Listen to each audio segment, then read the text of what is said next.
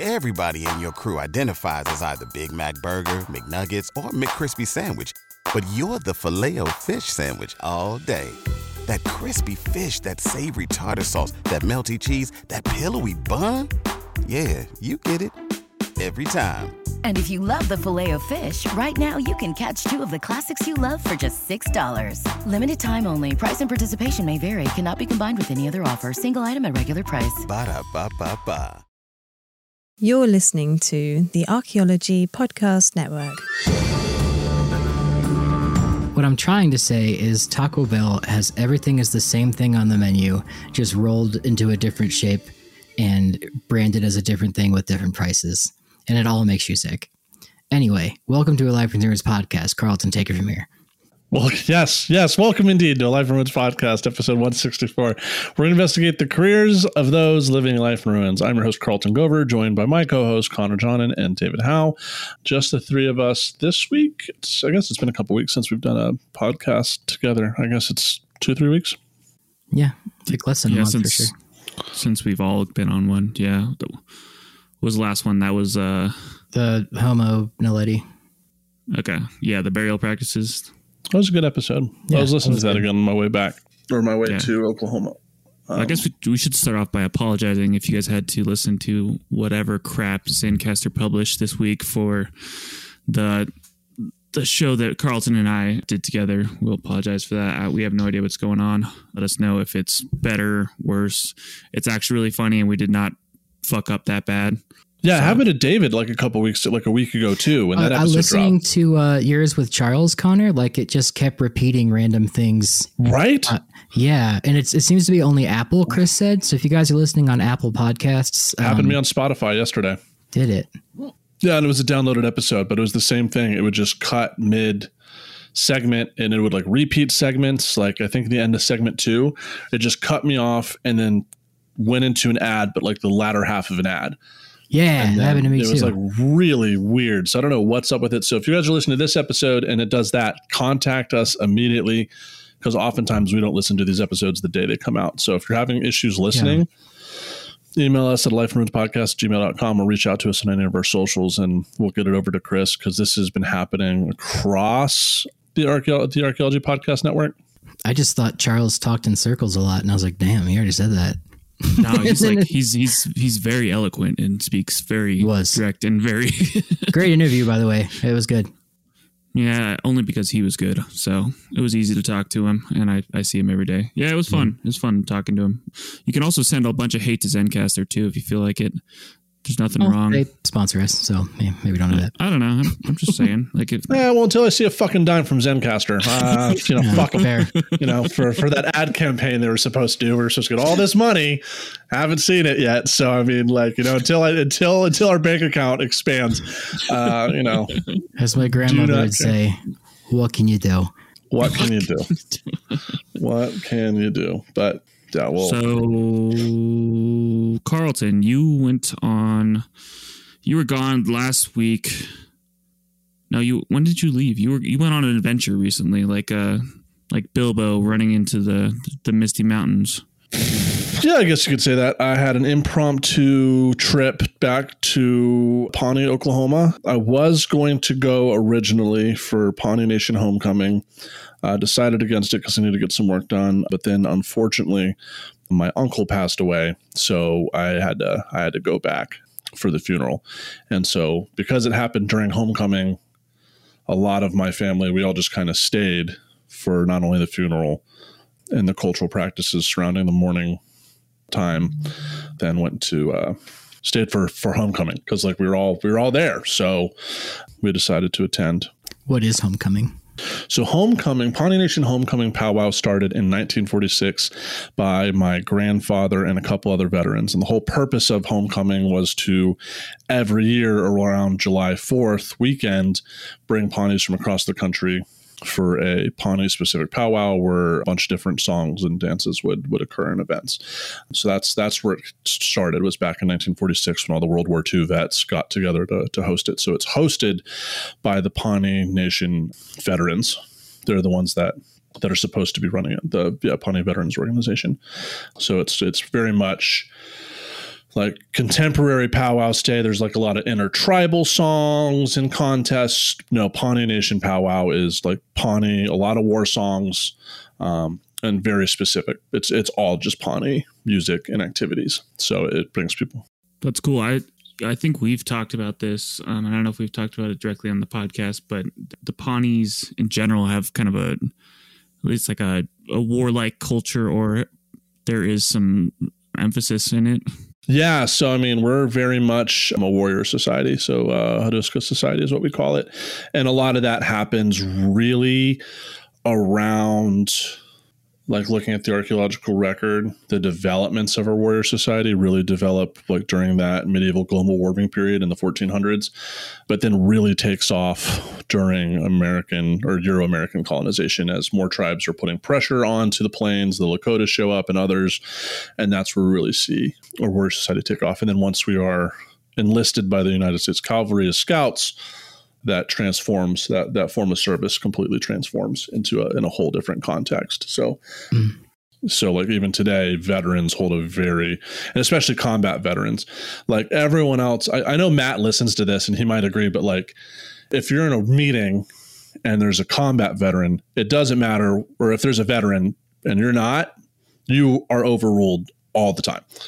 And if there's a combat veteran, like they take precedence. So like that, we have like kind of this rank society where definitely military service is very much put on a pedestal for the right reasons. So like in part of Pawnee culture, like when you, or in general Indian culture today, if you go to a powwow, one of the things you're supposed to do as a dancer is provide like a gift to the host or the drum. Pawnees are the only tribe of the country that don't have to do that because we've already given enough blood for this country that we don't have to give anything else. So like we have this weird like status even within North American Indian societies is like our warrior society and our service to the United States is recognized on a different level of like, okay, we have a special status. It's pretty intense because like there's way more Navajo than any other nation, I'd imagine. But like, Lakotas recently beat them. Really? Okay. Yeah, so Lakotas, I think they're both over 200,000 enrolled tribal citizens each. But yeah, then there's like Pawnee Nation with like 4,000 now, and we have a very specific like status within. And like a lot of powwow culture today, especially if you go, there's a northern style and a southern style. Those are the predominant ones. Most southern style powwows, the songs are Pawnee songs. Often, more often than not. There's some other ones. You can listen to some Comanche ones and Kiowas, but like a lot of songs are Pawnee songs. Because a lot of our culture is still very much intact. Yeah. Because of a lot of our service to the United States, but also just like how deeply organized the Pawnee Nation was even after removal and keeping these songs. Because it also goes in the residential school system, how like we didn't have to go so far, even though it was a boarding school, it was still within the Pawnee Reserve. And some did go to Carlisle, the really horrific one in Pennsylvania, don't get me wrong.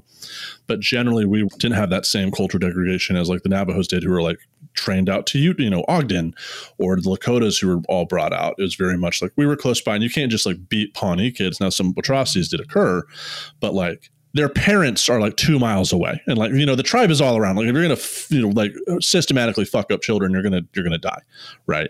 Yeah. So we have some of those cultural protections built in. I should state for the record, I think the statistic I was referring to was Navajo's the most spoken indigenous language in the United States, the second most in North America. It's not population, I don't think. It was though, like recently it changed. So they used to have the highest population, and like everything you said is absolutely correct. Just like within this past year in Indian country, it's like there's more Lakotas now. And as a Pawnee, that sucks, but for them, good for them. Yeah. You guys get along very well, right? Very well. But they're almost Lakotas. I know it's just all teasing. We don't take those things to heart. Follow-up question would be like, I know the Navajo code talkers were like a specific thing or whatever, but with the Pawnee being so involved in World War II, was there any specific roles that they filled, or were they just any other combat veteran? Most of them were combat vets. Actually, my grandfather was a Pawnee code talker, and so was his brother. So they were awarded the Congressional Code Talker Medals in 2012. I have like a copy in my room. Thanks, I have Obama. A couple copies of those things. It's just because in part of that warrior society, back in the National Guard days, the 45th Infantry Division, the Thunderbirds, was the most racially diverse National Guard unit in the country. So they were like all Indian units. And so like a lot like my grandfather and a lot of Pawnees, they all went to the National Guard, and they were all in like the same company. Like they were all 45th, 179th Division Bravo Company, all infantry. And so because most of the guys are Pawnees or someone else, like they were speaking code, like they were just speaking. So there are a lot of tribes. The Navajo are very well known for their service in the Marine Corps, where the Marine Corps only used Navajo code talkers. The U.S. Army in Europe, specifically with the National Guard units, they had access to like more tribes, especially in Oklahoma. So they were using like damn near like each division, or a lot of these units had their own, using their own codes of their own languages. So you'd have like, one headquarters tent that had a bunch of different Indians in it speaking to their units on the front line. So they would be speaking Pawnee or Kiowa. So there's a lot more code talkers than people recognize. But the Navajo code is very specific to the Marine Corps, where the Marines we're only using this, and heavily recruited from the Navajo. I guess for the audience listening who might not know about what we're talking about, is that the United States military, and I guess the English too, used Native American languages to speak to each other across communications, so that the Japanese and the Germans couldn't like figure out the code. Yeah. Like what they couldn't figure. Yeah. Pretty cool. Like they had no idea, because they didn't have access to basically the anthropological records. Like today, I don't know, you can get away with it, but back then these are native speakers. Like my grandfather, he was raised by his grandparents who came from Nebraska, right? Like he knew Pawnee, and he also knew Plains Indian Sign Language. So those are like first generation. They grew up speaking Pawnee. So they were very fluent when those code talkers were. So yeah, we have the medals. I think my dad and uncle almost left it in a taxi in DC. There's like some story behind it. Like after the ceremony, they were in a taxi, and they each thought the other brother grabbed it, and they had to like chase the taxi down to get this fucking medal.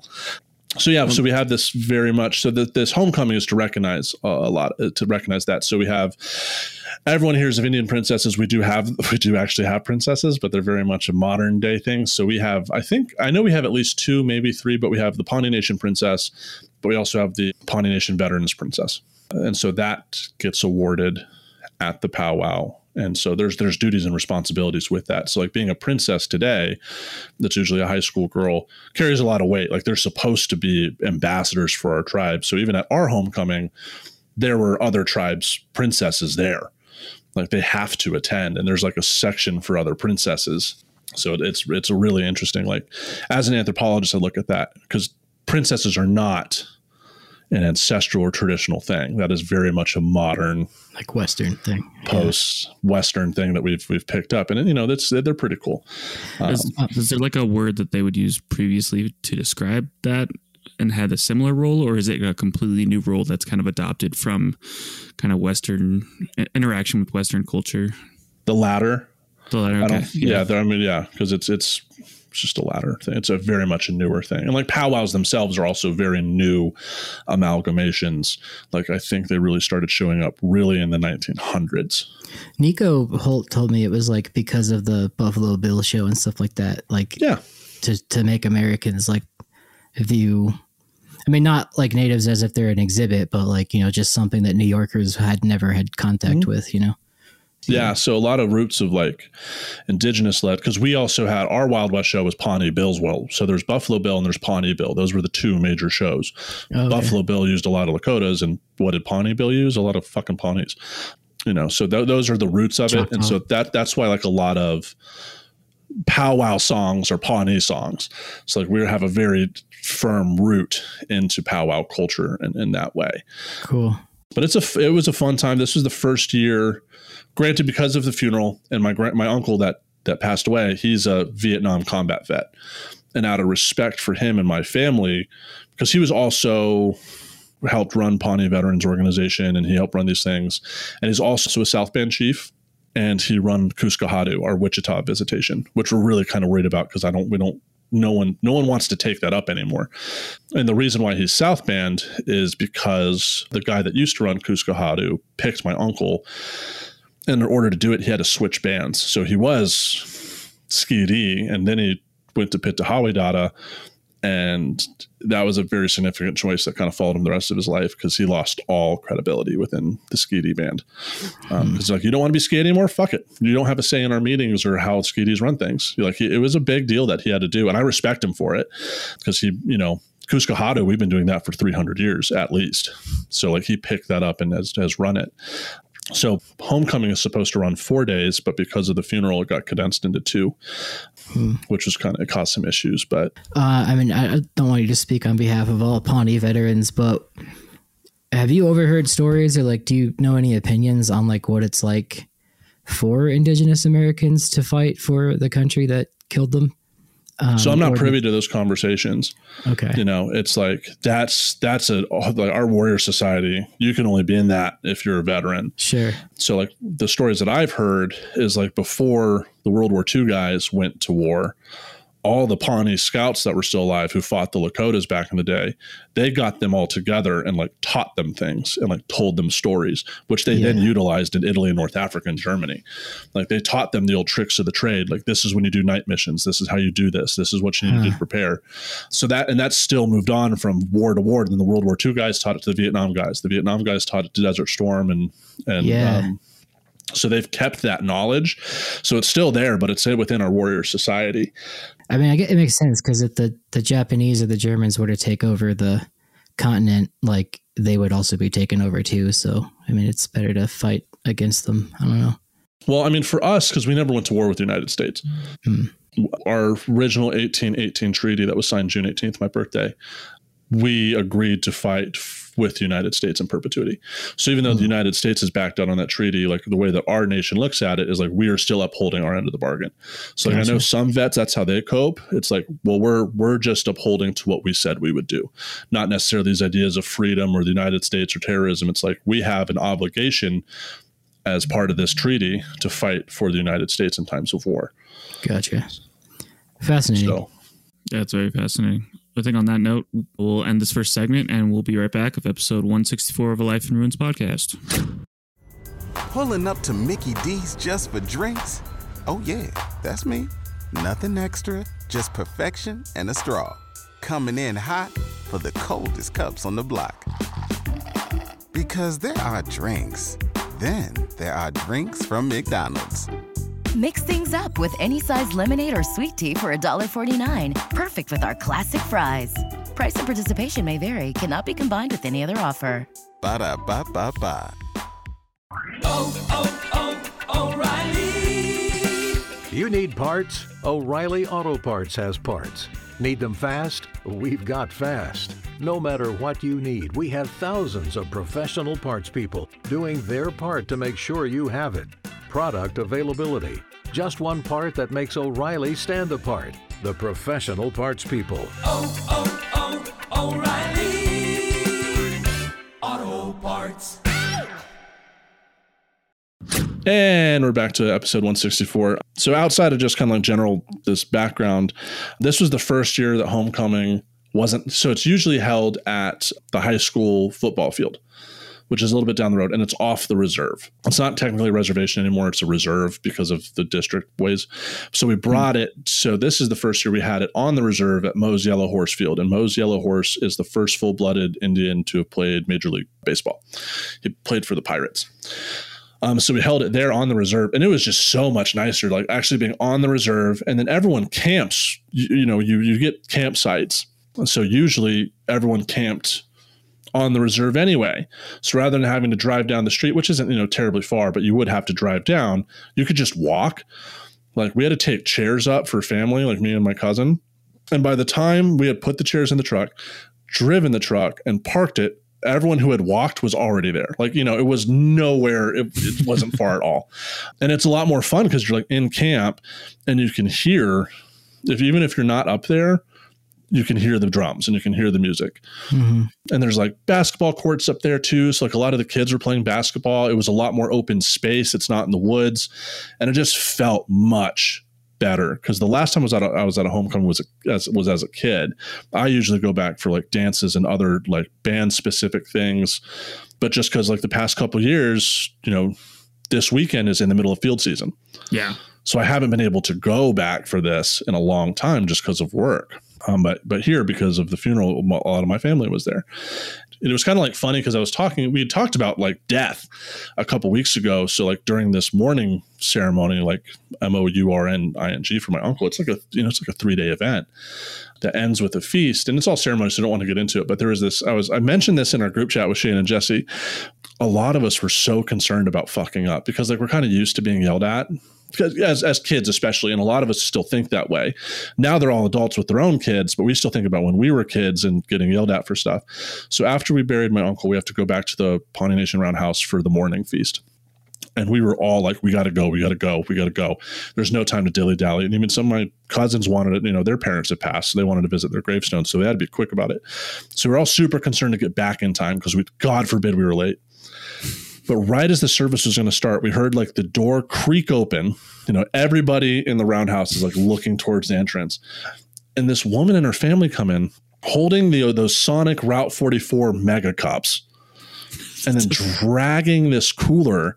And the only way I can describe it, it's like that scene from Men in Black when Will Smith is like dragging the table across the room in white to do the test. That's what it sounded like. And everyone was fucking pissed. And the headman of the ceremony, he gets up, the room's divided, the roundhouse is divided in two. You have family on one side, you have guests on the other. And like part of this ceremony is like, it's my uncle's last meal with everybody. Mm-hmm. And so a family, this is the coolest thing about being Indian is like, there's a family that took care of us so we wouldn't have to do it. So a family, they fed us, like they made all the meals for my family and for the guests. And you can't say no. So like, we were breaking out Ziploc bags. So like, there's no saying no to food. You have to take it. So, but you basically take like leftovers too at the same time. But as the headman is giving his speech, he like looks to us and he starts going on this rant about how inappropriate it was to bring in Route 44s. So my uncle and aunt immediately get up and they start surveying the rest of us to look if we had brought tea. Because we were all like, nope. And for once, it wasn't us that got in trouble. But we'd been talking about it when that woman came in because it was hot down there. And I was like talking with my cousins like, man, that actually like a Route 44 sounds great. But after that person got chewed out publicly in front of the tribe for doing that, we were like, well, thank God we didn't fucking stop at Sonic on the way home. But then we just started making memes about the whole incident. Like, cause that how it goes. Like my family, especially like humor is a big deal. So like after a day, we found some funny photos of my uncle and memed the shit out of him. Like, that face when you bring a Route 44 sweet tea to the morning feast and get caught, stuff like that. And then after that was done, we were technically done mourning and we can kind of have a little bit more brevity to have quote unquote fun and just be home. Because it was fun being able to see, Matt and his role. Matt is still a South Band chief who we've had on the podcast before. And at that powwow, he's up front on center stage, judging people. He's part of the whole process. It was a lot of fun and it was just fun to be around family, have the teepee set up. And just to be fed so much food and just to be around so many Pawnees because there's teepees all over the place. Everyone's pretty much in regalia and it's a really good time. And even like tribal police from other tribes, they show up to help out. So that way our tribal police can participate. So it's this really cool like coming together of like Indians across Oklahoma to participate and be there for one another. And like our homecoming is like noted as one of the top things to do in Oklahoma for July 4th weekend. And it's free and public to anybody. Yeah, people can come all the time. Yeah. Like, you don't have to jump in. There's a lot of folks from other tribes that come. And even some people, because they come from mixed Indian families, when they dance, like they're wearing, you can tell real quickly who's not Pawnee based on their regalia.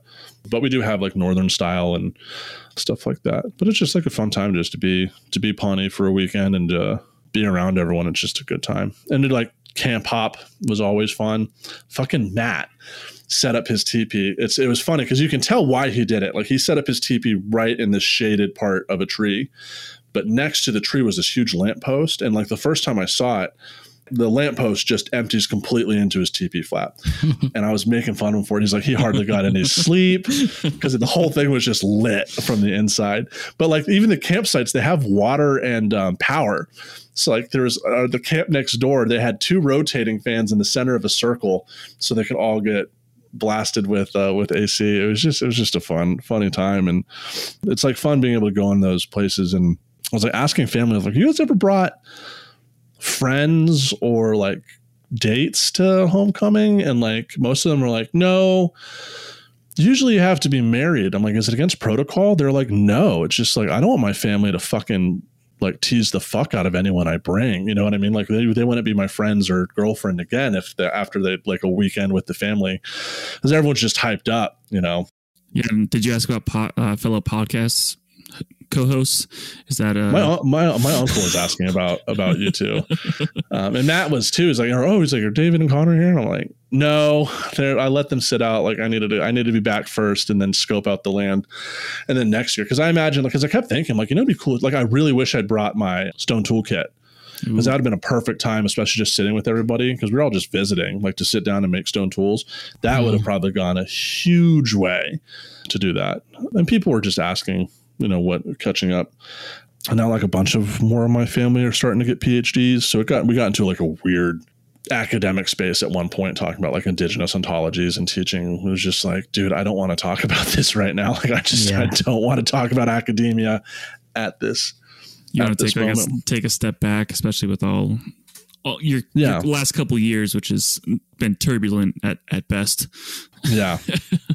But it was good. There's only a couple tribes, and I think about it, like there's a Potawatomi one, and you have to be Potawatomi. Like they check, like you have to have a CIB, or you have to show proof that you're related to someone with a CIB to get in. Like they do the fraternity, who do you know here CIB thing. Certificate of Indian Blood, the Indian card. Okay. Like you have to show enrollment or descendancy to be able to get in. But generally those things are just open to the public. But the dances are really fun. I mean, it's not just traditional stuff. Like there's the 2-step where all the guys are out there and then women basically choose their dance partner. Did you get picked? I did. And I felt so bad because like what had happened was there's what had happened. Like there's a friend of mine from the museum board. She's on it. We were just chatting. But I was over by her family's section, and I just kind of like, she's like, was everything okay with your family? And I looked over, and everybody had their eyes on me, and I started getting texts like, who are you talking to? I was like, oh fuck. And then I just started seeing making jokes, and then immediately it's like the 2-step came on. She's like, oh, the 2-step's on. I was like, and I'm gonna go get a lemonade, and just fucking booked it and just like got out of there. And then when I was getting a lemonade, I met some folks from Colorado that I used to work with, and we were all just kind of chatting, and I felt so bad. I was like texting her. I was like, I'm so sorry. Like I went to the blah blah blah blah blah blah, and then went back, and for the rest of the fucking weekend, that's all I heard was just like, who's your friend? Like, where's your friend at? Like, why were you late? Were you visiting your friend? I'm like, calm the fuck down. That's such a family thing to do every time, especially when you're single. It's like, who's that girl? Who were you talking to? It's like, I was talking to a female. That happened. but you know, that happens. But then like, that's how a couple of my cousins met their first wife, or that's who's their mom type of shit. You know what I mean? So like, it's coming. But after the powwow, and this is something I learned completely new this year, everyone kept talking about the 49. Like, is there a 49 this year? Like, who's going to go to the 49? I was like, what the fuck is a 49? They're like, oh, you don't know, do you? And I was like, what is it? So 49 is in reference to these 49 Apaches or something. There was like 300 of them that went on the war trail, and only 49 came back. And they came back, they sang these like war songs and like love and stuff like that. But nowadays, a 49 is what all the deviants do after a powwow.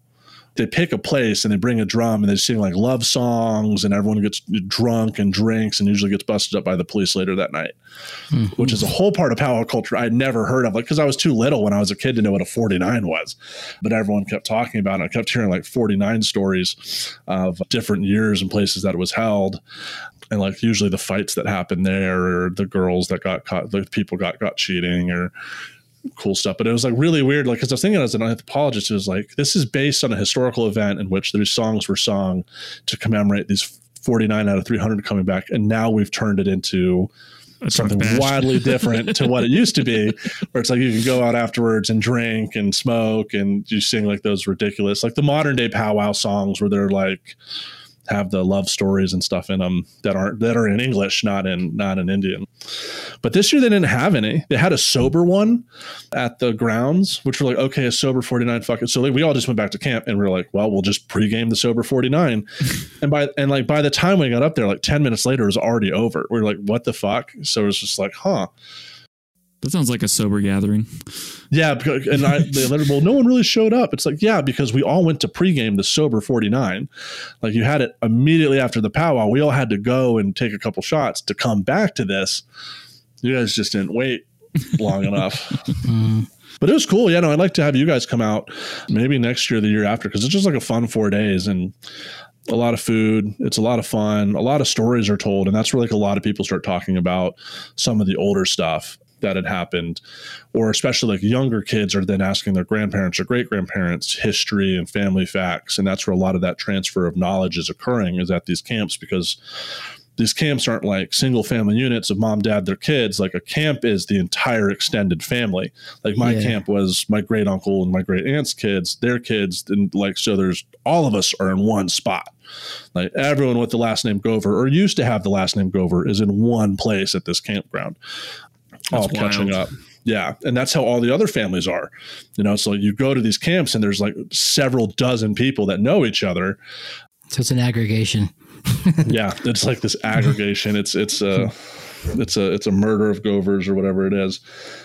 And yeah, they're a fun time. And it's part of, like, especially in Oklahoma culture, there's the powwow summers where you could go as like a professional. If you wanted to live as a powwow dancer, you could do it all summer in Oklahoma, because every weekend there's a powwow somewhere, you know, and you could just go dance at all these different powwows and make it. And like a lot of high school kids do it. I've always wanted to see an Apache crown dance. Those look super cool. Never seen one before. That's the one that have the huge headdresses with like the sticks and stuff. Because like Oklahoma is that weird place where like tribes from the East Coast to the West Coast, like there's some like California tribes that ended up in Oklahoma. So you get basically, if you wanted a charcuterie board of powwow culture, go to Oklahoma, because you could see all these different. That's the name of the episode. The charcuterie board of powwow culture. And then, you know, there's a lot of non-Indians there too. Like there are hobbyists is what they're called. Hobbyists will show up. Powwow hobbyists? Is that powwow hobbyists? It's a thing where people do it as a hobby, and they usually have the best stuff. The Germans are huge powwow hobbyists. They have like a really weird like fetish with Native Americans. That's wild. They go super hard. But like I didn't sing it. I was like looking around. There's a lot of jewelers and silversmiths. No one was flint napping. And like we had been talking, especially with David recently, about flint napping. There wasn't a single. I didn't see anyone working stone. Check my last video on my YouTube. Yeah, that's interesting, dude. Because that's something I noticed. Just not a single indigenous. Someone was like, my daddy's Choctaw. And I was like, I doubt it. Yeah, I'm saying you bring in the ethnocynology bus and let's pull out some stones and just start working. Yeah, man. I would just love to hear about dogs and stuff from those people too, if they wouldn't mind. But I do, like, again, like I pointed out in that video, though, I do feel weird going to a very indigenous event and just being like, hey, remember this thing you used to do that was your way of life? Watch this white dude do it, but I'm Jewish. And then yeah, you get away with it more than I do. I'm part of it, right? No, wouldn't go over well. Yeah, but you're not like, because I've seen it. I'm not an asshole. No, you're not. No, I've seen. You're not the person that's like, I'm saving your culture. You're just participating. You know, like David's not that kind of guy that shows up. Like if it wasn't for me, you'd have lost this knowledge. It's like, fuck you, dude. David's not that guy. No, but everyone's kind of asking about that kind of stuff, especially recently. That you know, Pawnee history back in the day and how things were set up, and people were asking about stone tools. And they're like, so what kind of arrowhead did we use? Was it different? I'm like, no, well, it's a thing called plain side notch, and you find it from Alberta down to Texas. It's kind of like the ubiquitous, this is the mastery of arrowhead technology right here. This is what we all used. Yeah, you can get that in the West too. Yeah.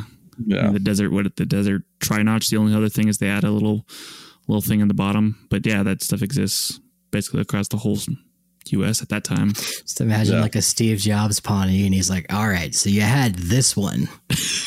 We added another notch. Now the software in this one is outdated, and you're going to have to buy the tri-notch.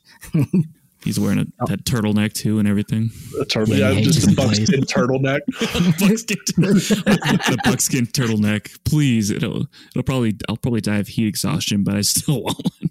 Yeah, it was a whole. It was just fun to be around, because like usually the past couple of years at powwows, they're the intertribals, or I'm up in Shoshone land, but it was cool just to see all the Pawnee swag and what everyone's doing. And you guys have seen that. I showed you that picture where I got that new ribbon shirt and the sleeves are dangling off the edge. I showed that to my sisters and they fucking lost it. I was like, where's your ribbon shirt? I'm like, so funny thing. And like showed them the photo and they're like, holy shit, what the fuck happened? And I was just like, they didn't understand the measurements.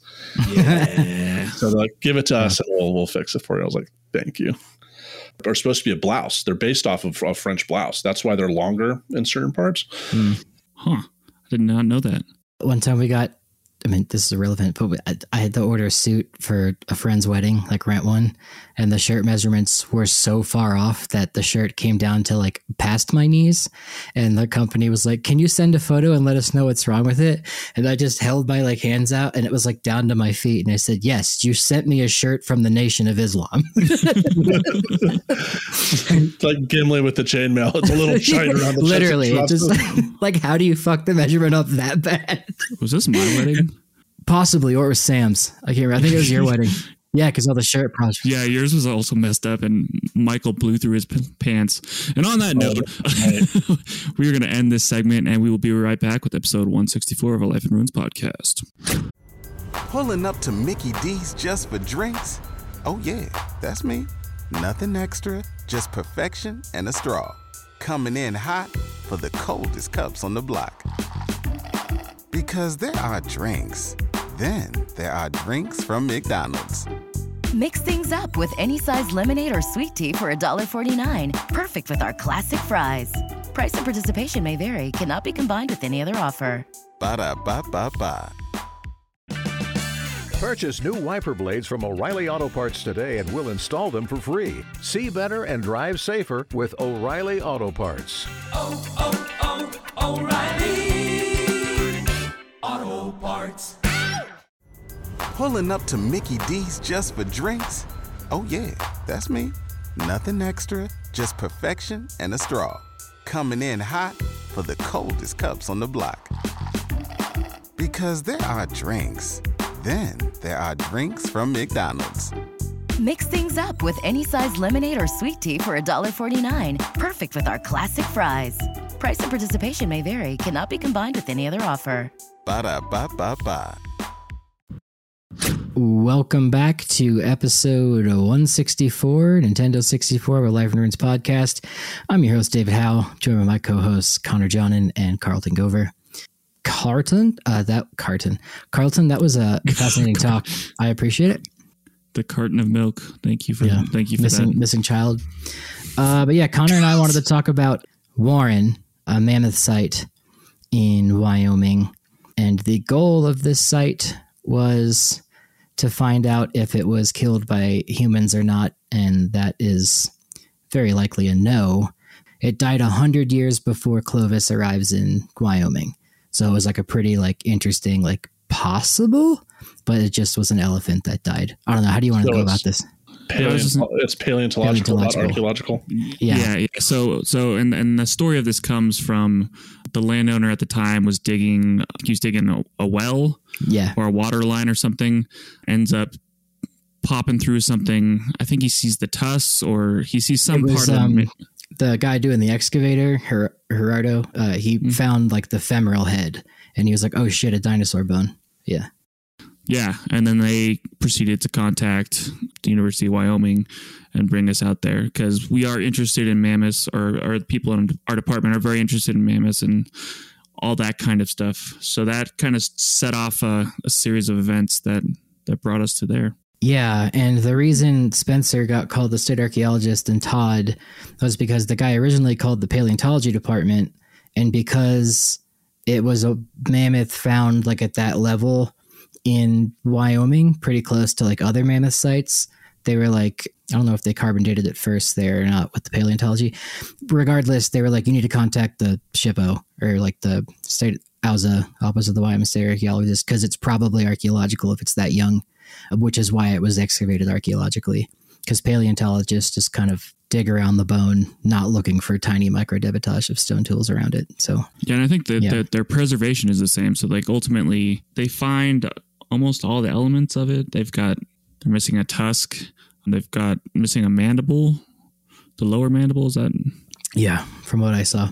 Yeah, the jaw, but they have lots of elements. And I think paleontologists would do the same thing we do, which is we cast it, save it, and go deal with it in the future. Yeah. But the surrounding methods are significantly different. Like you wouldn't dig 1 by 1 meter units with a shovel or anything if you were doing it paleontologically. Yeah, they would just carve right in, kind of. just blow through it. But digging there last year for the whole time, it was like they found the femoral head. So the trench that was opened went past that to see where like the direction in which the bone should go. And as those units kept opening up, it was just like more and more long bones, more and more verts, more and more just like everything. And it was so cool to I time lapsed all of it. So like just seeing a mammoth just slowly come out of the ground was really cool. And it was a female, I think full grown elephant. And I remember standing there looking at the femur and then the tibia or the fibula. We couldn't tell which one it was at the time, but measured that and then measured the femur. And that was already taller than me. So like just put the tape measure next to me. So I wasn't even up to this thing's fucking shoulder. Colombian mammoths are huge. Yeah. The way it landed or the way it kind of stopped and was preserved is face down, which is not how mammoths fall, Not generally, unless they're tripping, like unless you trip on a rock real bad and go face first, you generally just fall in place and or while you're running or whatnot. I thought it was ass up the way it fell. I can't remember. Because we were face down, ass up. That's the way they like to preserve. Because we were looking at the bottom of the mandible the bottom of the maxilla was sticking out of the ground. But like that's what I took pictures of at least. But the rest of the body could have been the other way. I don't remember. Like I just you're probably right. Okay. Either way, it wasn't like killed and butchered. It just like died and then got like flooded over and deposited in sediment. Lots of post-step stuff. Lots of movement of bones and whatnot. That's interesting. It was fun to be a paleontologist for the weekend. Yeah, it was cool. Yeah, this year they had a bunch of stuff exposed. They found the tusk, which was super cool. Yeah, it was just like one of those cool things. A lot of people came out that I haven't seen in years, just like because everyone wants to come see a mammoth. Yeah. Also, some of the best field accommodations you could have. There's a house. Yeah. It's fantastic. Yeah. I'm always given beer or food. We got a question from someone on the Ruins podcast recently. They're interested in doing archaeology in graduate school and asked like, hey, so they asked about accommodations and like just asked like, so what can I expect? And what I had to tell them was it depends on the project. It has nothing to do with the kind of archaeology you're doing or where you're located. It has everything to do with the project itself, what the funds are, what the deal is. You could be in a hotel, you could be in a tent, you could be in a car. It all just depends. Yeah. I feel like you could, and funding can vary, but it's the way the people organize it and take into account stuff. Because I've heard horror stories, and especially like overseas, of people not being prepared to be in that country, speak the language, or anything like that, and having like a completely awful time. They had all the money in the world to do that, but they never took the steps to go actually do that. So it's really is a crapshoot, and checking with people who've taken field schools before is probably like the most important thing you could do. Yeah. And I guess a good way to answer the kid's question too would be like, if it's a historical archaeological thing in the middle of a city, obviously you can't camp. So you probably get a hotel where there's some kind of like apartment you rent. The school will organize that or the project. But like where we work in the middle of the desert in Wyoming, it's like you just camp out right next to the site because why not? It's way cheaper. Yeah, I mean, like, well, and the nearest hotel is like an hour away, and it's going to be like in the town of Buffalo that has maybe a Motel 8 if you're lucky, so it's or like Scum Dance. Yeah, it's like very much like at Hellgap. What are you going to do? Camp in Guernsey? That's like it's just not. Hartville. We're going to Sunrise, man. Yeah, so, yeah, that was. Well, Lynch was weird because you guys were in like a monastery or like in an old church. Yeah, right? Lynch was weird. The first year they were out there, they did camp at the site and used the landowner's house, and it quickly with like 8 kids and the landowner, it was just too busy. So then we were able to set up accommodations in a Catholic maternity hospital turned into basically a bed and breakfast. It's a wild turn. Very wild turn. And then like in the fucking Dominican Republic, I'm staying at a Sports Illustrated timeshare, so it's like all very much like, I don't know what to say. I'm very excited to go back next week and get back in there and You live at a goddamn all-inclusive resort for a week and have a whole Is place the to flight yourself. and stuff paid for too? I guess that's a question we should ask for someone listening. My research budget's covering it. Okay, but for So if you students don't doing the have a field school there, If you don't have a research budget, that's the deal. It's like you got to pay. The prices weren't too bad. Like I think mine total was like $800, and I only booked it like a week ago, so like a 3-week notice to an international flight to the DR. That's usually the catch. If you can afford to get to this project in the DR, everything else is taken care of. gotcha.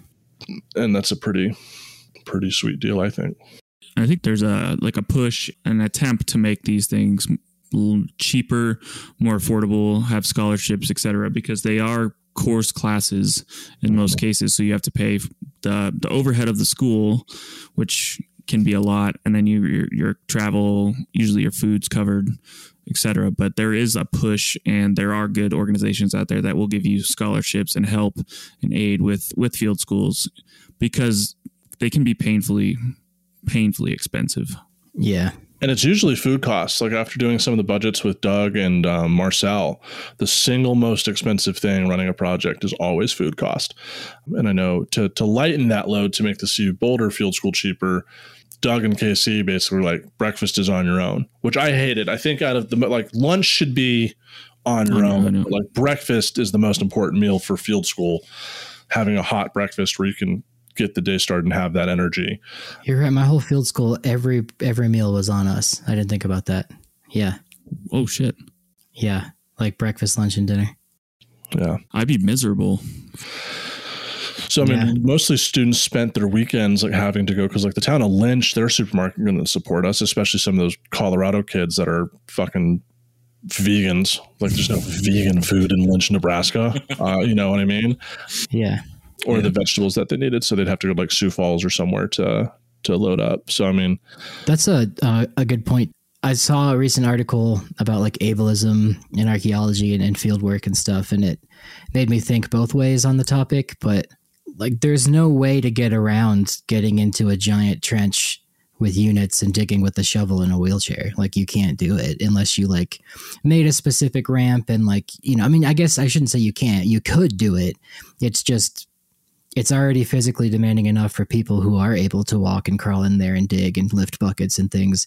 So I do understand, but though, that somebody in a wheelchair that can't walk or has, you know, is missing an arm or a leg or something, or somebody with just like RA, like rheumatoid arthritis, that can't do too much.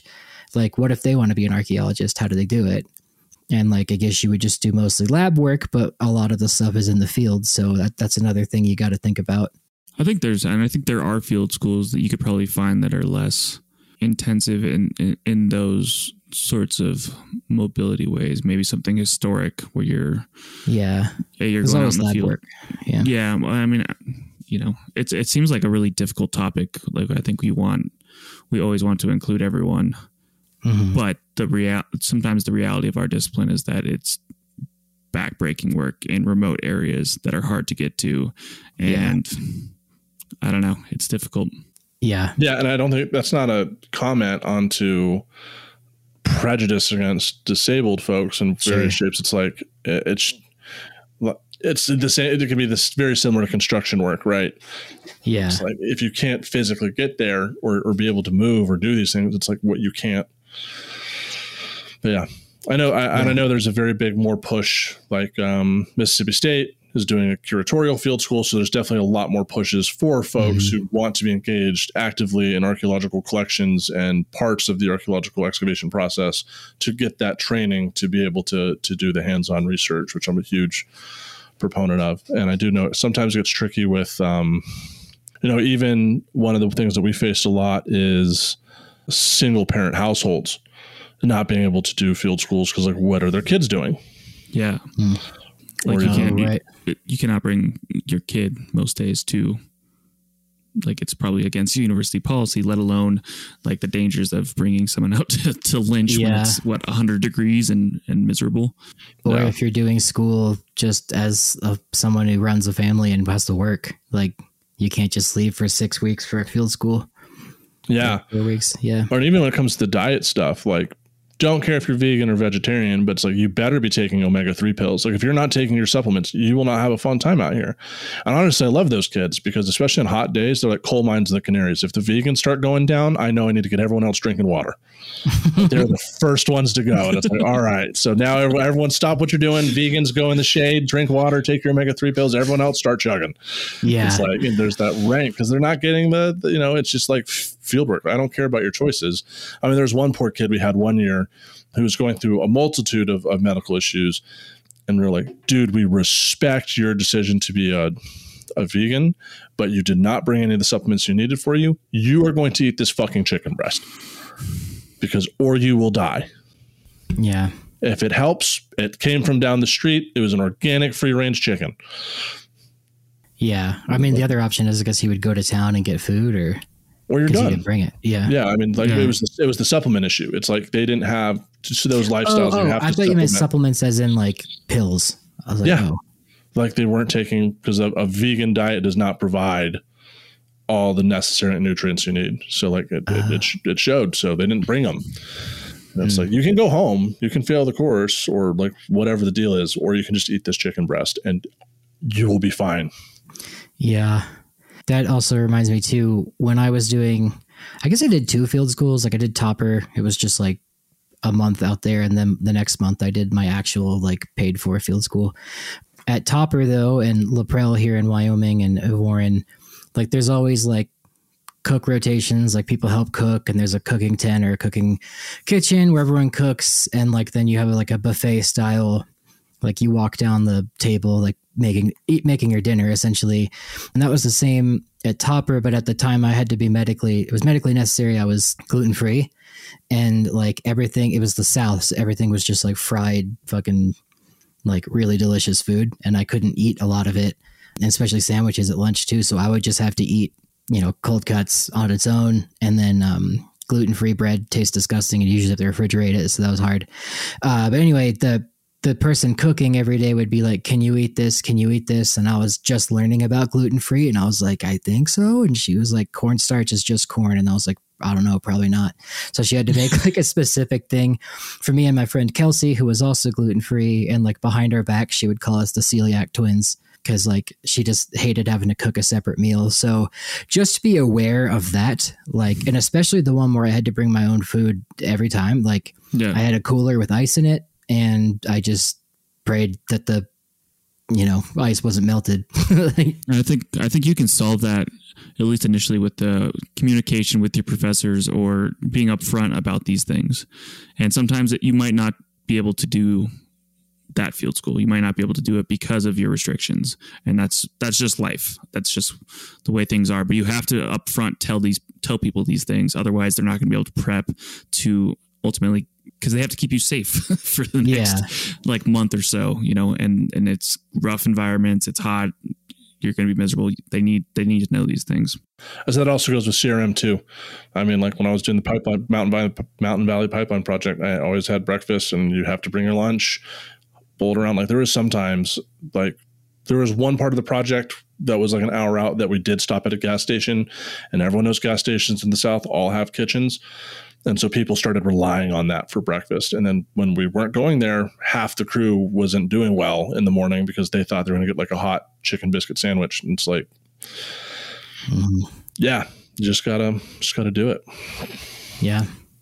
Well, on that depressing note, like if you want to do a field school, check with the professors, check with the school, like it should be fine. And I'd say most of them are probably fed and like you should have accommodations. But if you can't sleep outside in a tent, if you're allergic to pollen, like be upfront about that and make sure you ask those questions.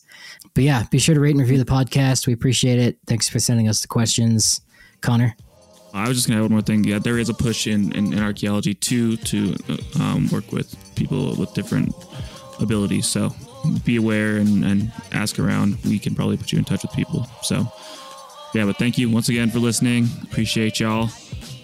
Sorry for the Zencaster fuck up if it happened, Let us know so we can take care of it. Yeah, absolutely. Yeah. That's it. Peace out.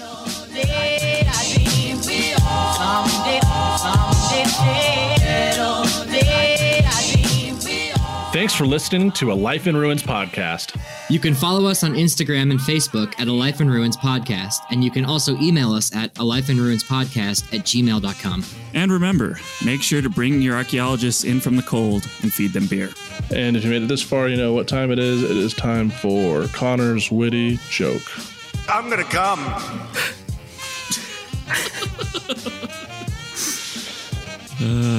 What do you call a number that can't keep still? A roaming numeral. Wow. It's pretty good. Scraping the bottom of the barrel on that one, Connor. Oh, that's where I live. Daddy, chill. Okay, with that, we're out.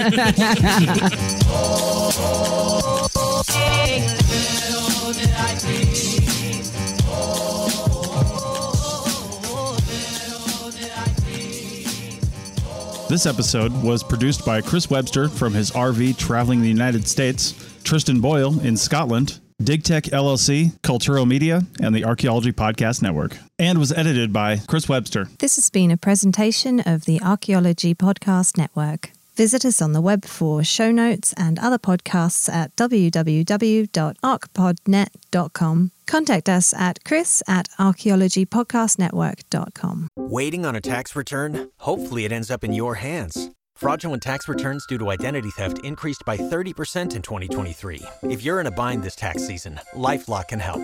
Our U.S.-based restoration specialists are experts dedicated to helping solve your identity theft issues. And all LifeLock plans are backed by the $1 Million Protection Package. So we'll reimburse you up to the limits of your plan if you lose money due to identity theft. Help protect your information this tax season with LifeLock. Save up to 25% your first year at LifeLock.com/aware. Pulling up to Mickey D's just for drinks? Oh yeah, that's me. Nothing extra, just perfection and a straw. Coming in hot for the coldest cups on the block. Because there are drinks. Then there are drinks from McDonald's. Mix things up with any size lemonade or sweet tea for $1.49. Perfect with our classic fries. Price and participation may vary. Cannot be combined with any other offer. Ba-da-ba-ba-ba.